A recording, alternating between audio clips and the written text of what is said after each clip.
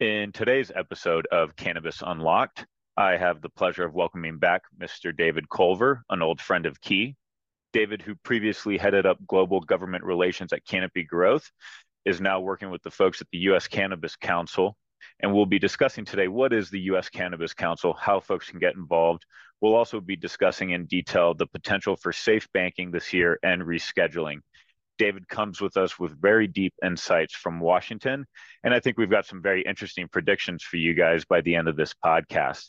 I hope you enjoy. And as always, please feel free to reach out.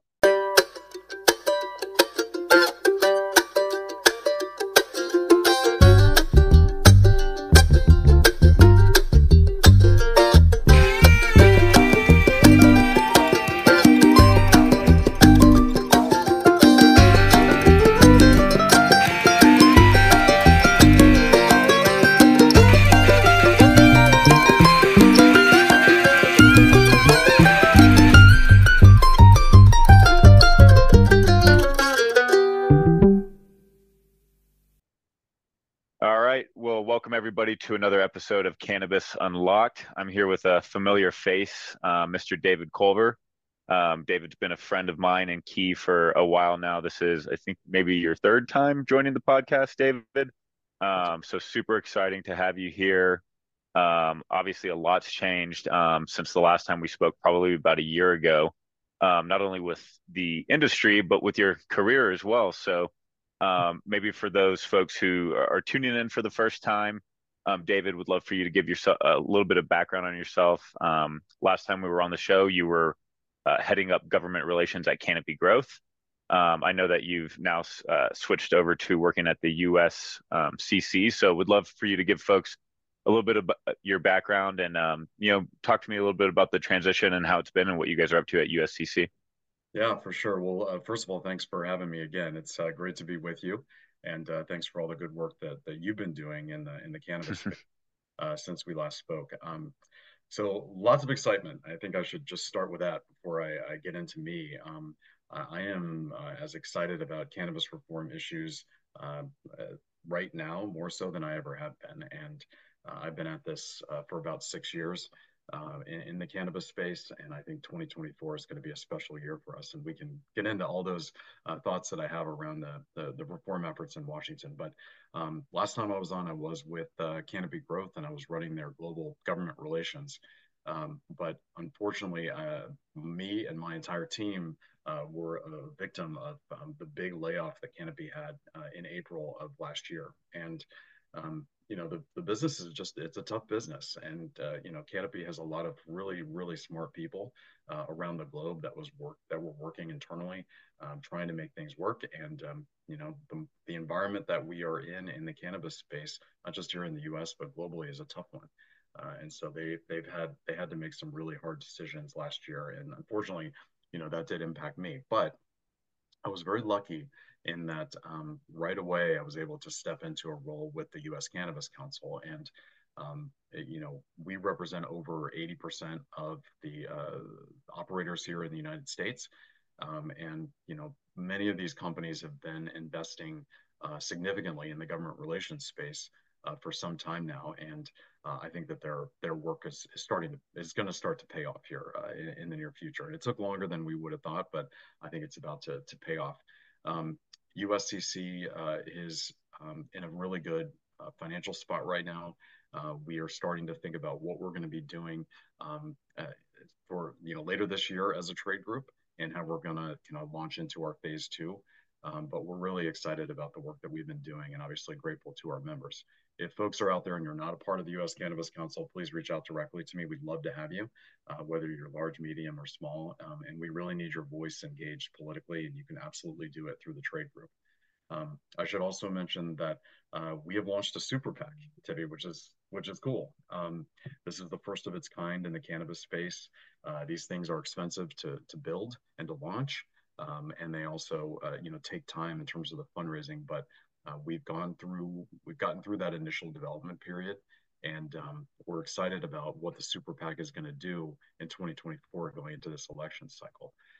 We also are getting ready to launch nationwide with a number of companies in dispensaries a Roundup campaign that is going to be directly benefiting the U.S. Cannabis Council. So for those of you that follow us on social media, please pay close attention. And if you are a consumer and you're buying at one of the stores where we're launching the Roundup, please make sure you round up your extra cents because that's going directly to the political work that we're doing.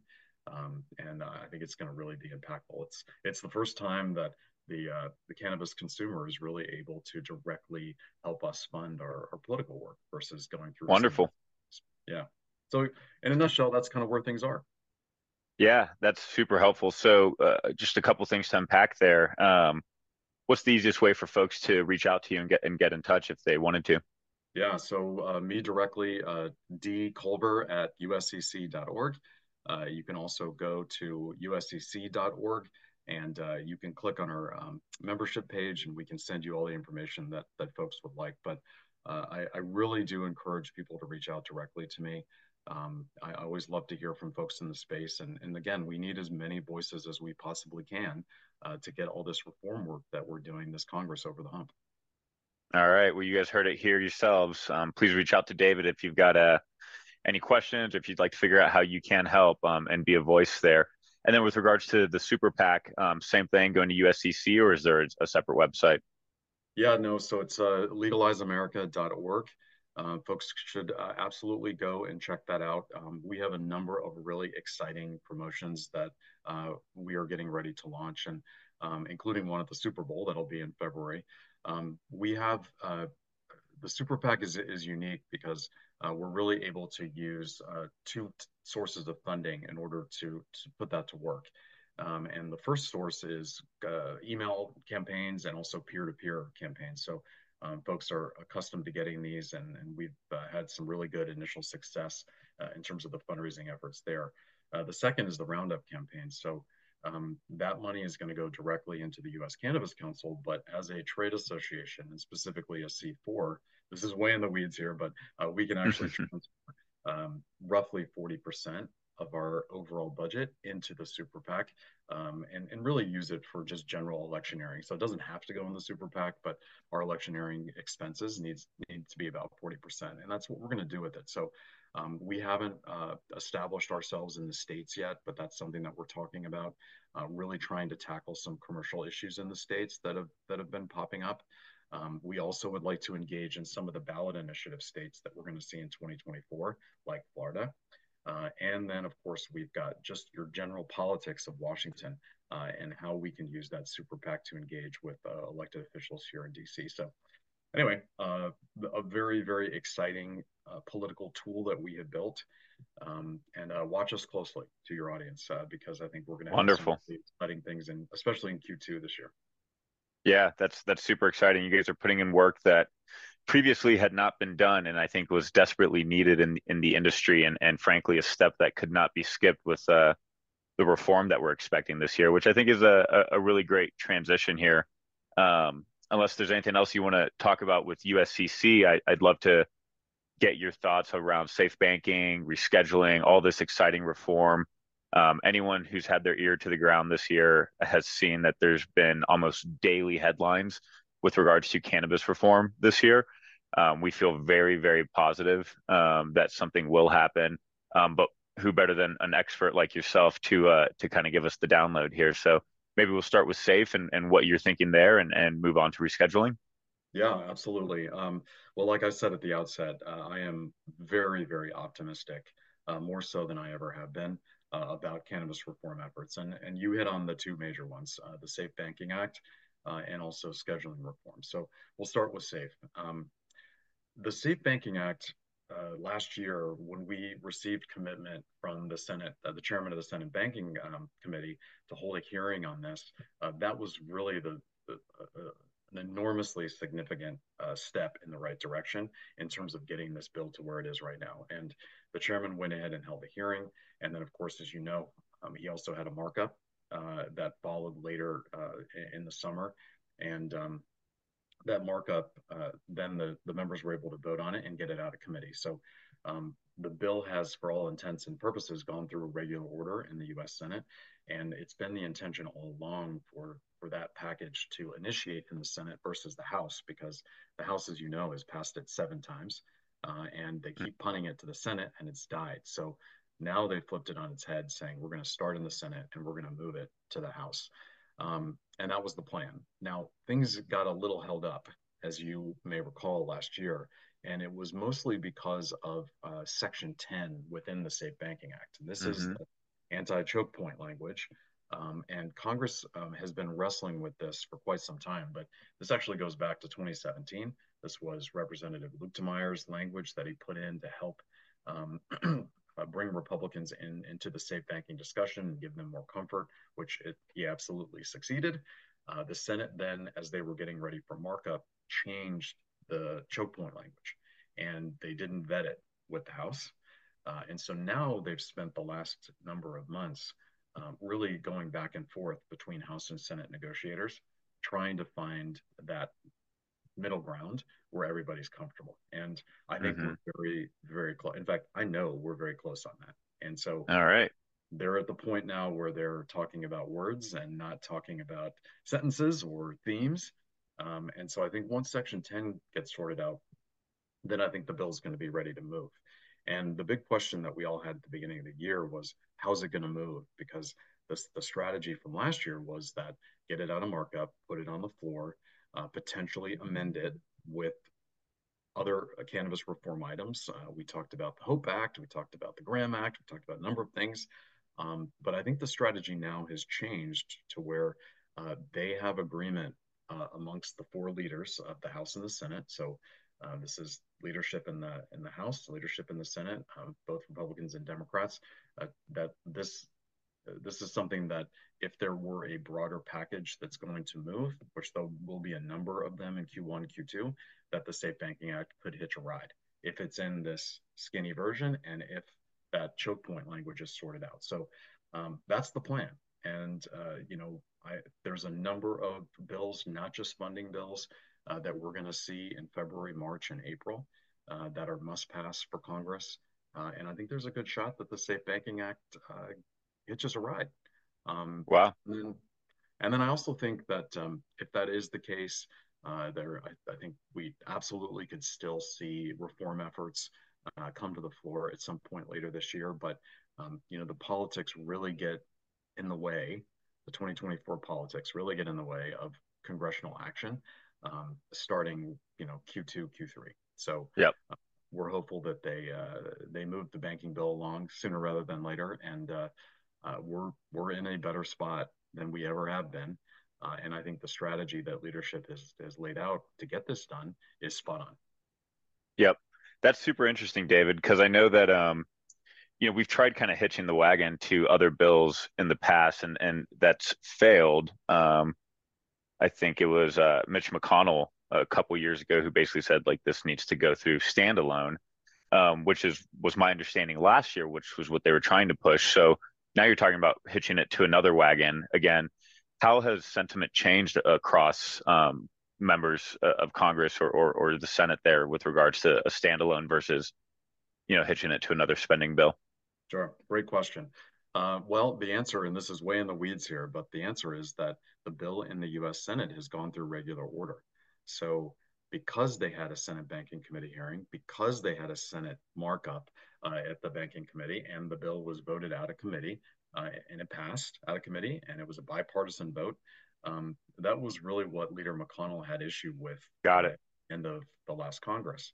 He said to the Democrats, you all had the majority in both the House and the Senate. You could have moved this bill through regular order, and you chose not to. And as a result, my members haven't had a chance to weigh in on this, and I'm not comfortable putting it into a end of year spending package.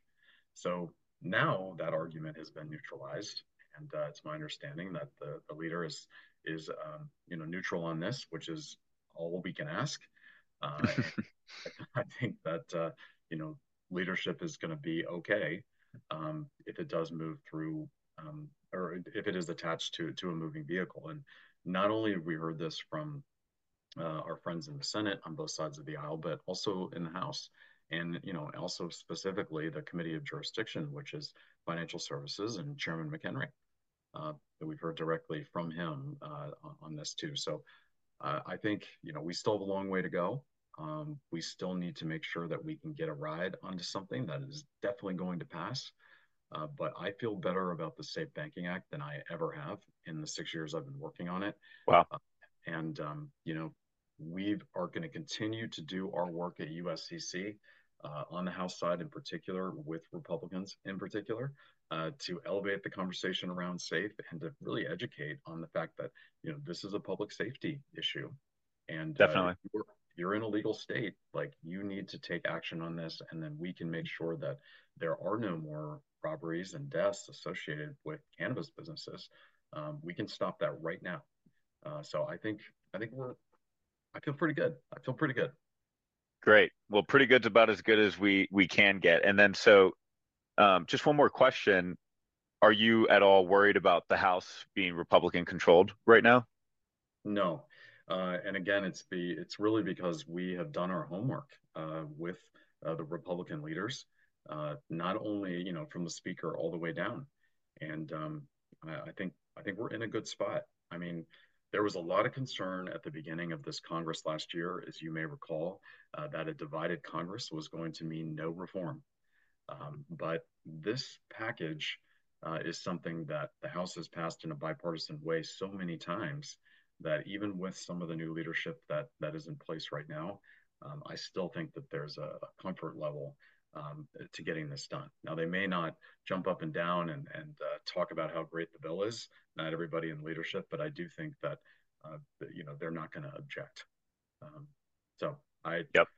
I don't think the divided Congress is an issue anymore as it's related to the Safe Banking Act. Now, other reform issues are probably a lot more difficult for conservatives to embrace. But this is a huge first step, and it does pave the way quite nicely for us to tackle additional reform issues in the next Congress. Yep. And I frankly think it's a necessary step to get the banking issues resolved before potential rescheduling happens as well. We expect that the industry is going to grow tremendously from their cash flow profiles. These companies are going to increase or improve tremendously as well. Banking has to be settled. So it all makes logical sense. So, full disclaimer to everyone out there listening, this is not Miss Cleo. We don't have a crystal ball here. But David, if you had to guess, your best guess, is this a March event? Is this an April event? How soon can this be attached to a bill? Sure.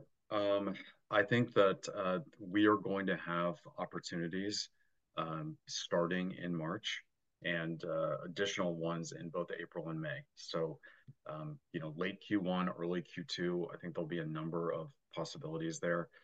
We're also going to have a funding package, most likely, that's coming down the pipe here. So, I'd say there's 4 or 5 uh, uh, bills that we're going to be watching very closely. And we'll get, once we get confirmation that the Section 10 language has been sorted out, I expect to get that soon. Then I think we'll get some indication of what they try to hitch it to. And it's going to Yep. happen. I think it's going to happen very quickly. So my fingers are crossed that, before the end of Q2, this Safe Banking Act is done and dusted. And obviously, this would be a really pivotal moment for the industry generally, as you know. Yep. Absolutely. Um, and I assume you don't view this mutually exclusive with rescheduling. No, I don't. I one of the things, one of the points I make in every single meeting that I have on the Safe Banking Act is that um, we're talking about scheduling reform and where the administration we think is headed, but the move down schedule, cannabis moves from Schedule 1 down to 3, let's say, which is where we think they're going to end up. That does not solve the issues that the Safe Banking Act does. So we still need to get that bill done. And I would very much like for Congress, if I had my way, for them to move on it in Q1 or early Q2, and that piece of the puzzle uh, get done and signed into law before we get to Schedule 3. Do you think a combination of rescheduling down to 3 and safe banking um, is kind of that 1-2 punch that we need to get more institutional participation in the asset class, or does one solve for that better than the other? How do you view that?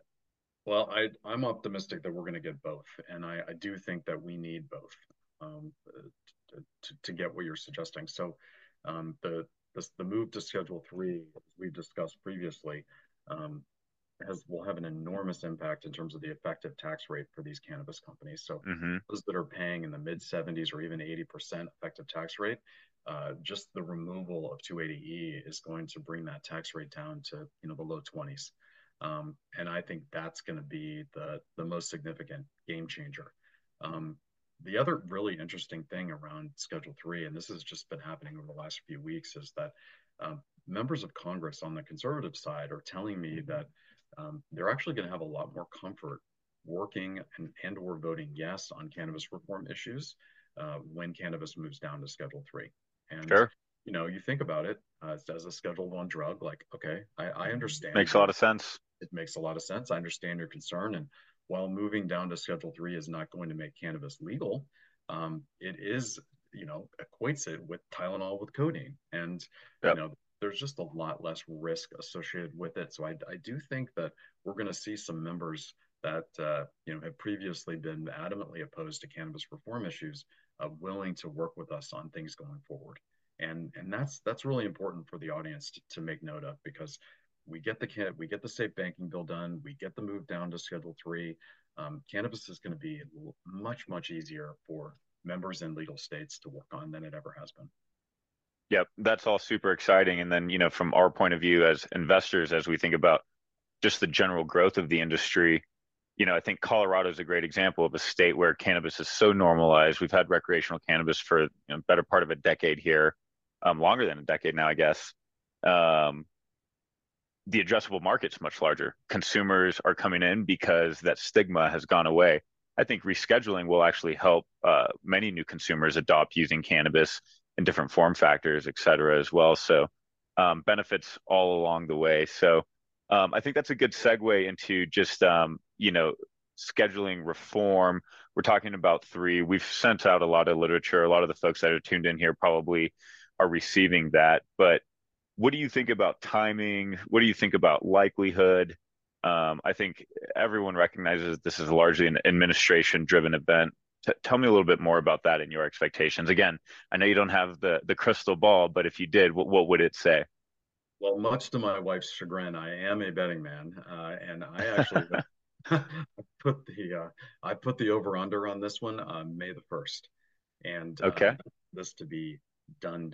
And so let's just back up a little bit. I think everybody in the audience follows what's going on here pretty closely, but just as a reminder, the Health and Human Services, they were the first part of this process. So they spent a full year looking at the science, and they went through their 8-step program in order to make a recommendation. And they recently released the 252 pages of their recommendation, completely unredacted, which is great. And if folks have not seen that yet, or if they haven't read a summary of it, I strongly encourage you to do so, because it's really powerful language what they put out. But they did recommend Schedule 3. And if you go back and look at HHS's recommendation in terms of other drugs and where they should fall on schedule, the DEA has always 100% followed their lead. Now, the Drug Enforcement Agency has to go through they have to go through their own process, which they're doing now. And I think we're going to see something out of the agency sooner rather than later, um, Q1, early Q2, that really makes their initial recommendation. And then, of course, they're going to have a public comment period. And that could be, anywhere from 60 to 90 days. But on the political side of the spectrum, which is what I'm trying to think about all day long, every day, we know that this is an issue. Cannabis is an issue generally that the president wants to run on. And one of the problem areas that he's got is young people.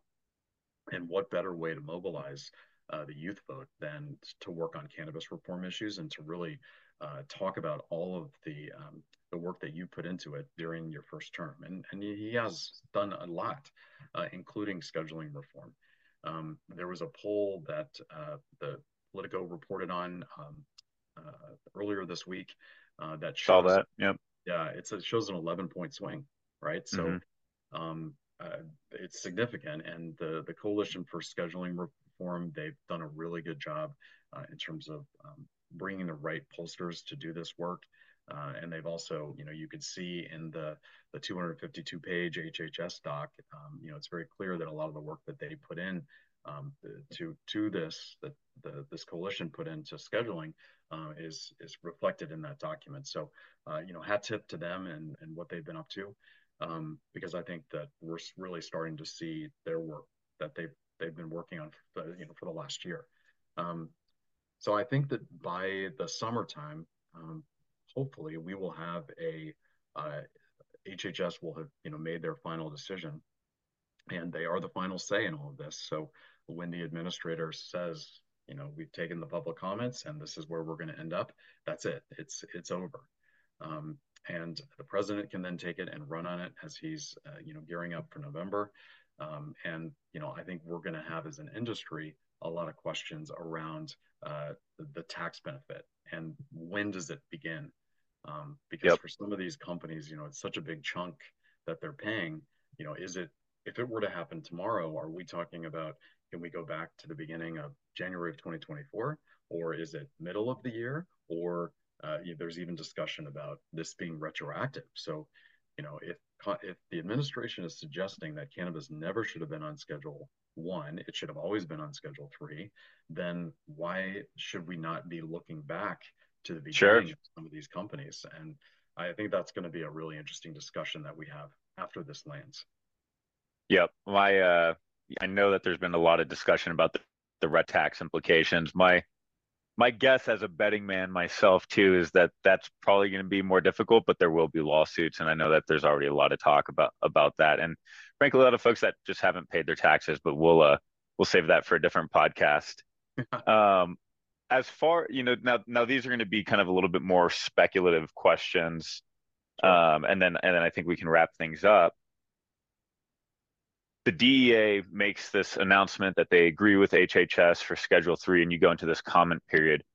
My guess is that the markets start to move immediately, but that you probably don't really get that sustained kind of long-term um, volume institutional participation until the comment period is quite obviously over. What are your thoughts around there? Yeah, I agree with that. You know the markets a lot better than I do, but I do think that investors are a lot more cautious than they were 5 or 6 years ago, and they're going to wait. There's going to be some movement. So, like you said, is if DEA comes out tomorrow or next week and makes their initial recommendation that it's going to move, that it should be moved down to Schedule 3, I do think we will see a reaction, a good one. But I think a lot of folks are going to wait until this is actually finalized, that she has signed, and that it's done, before they, really decide to get involved. That's my gut. So we are in complete agreement there.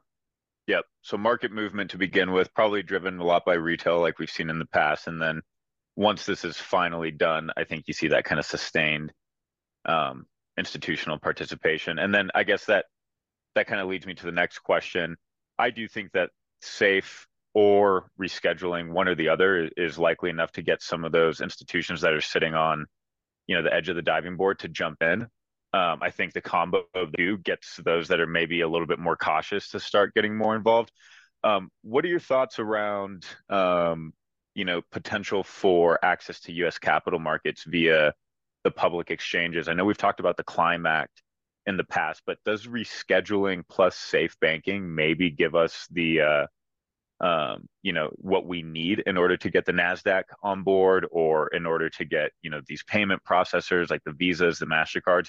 What does it take to get this industry really into a normal operating place like any other business outside of cannabis? Yeah. So in short answer is, in my opinion, no. So the Safe Banking Act, as written, even when combined with Schedule 3, I would still say my answer is no. Now, there is a lot of speculation still that No on specifically the exchanges, or no on also like the payment processors? both. Okay.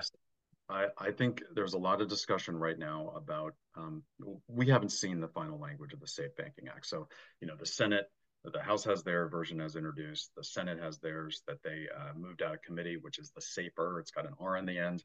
Maybe Hmm. at the end of the day, is this thing is the safest banking act of all time. Maybe that's how they at the end. But either way, we haven't seen the final version yet, and there may be pieces of the Climb Act that are included in this Safe Banking Act. And then your question is something that we need to reassess, right, to see kind of what they do.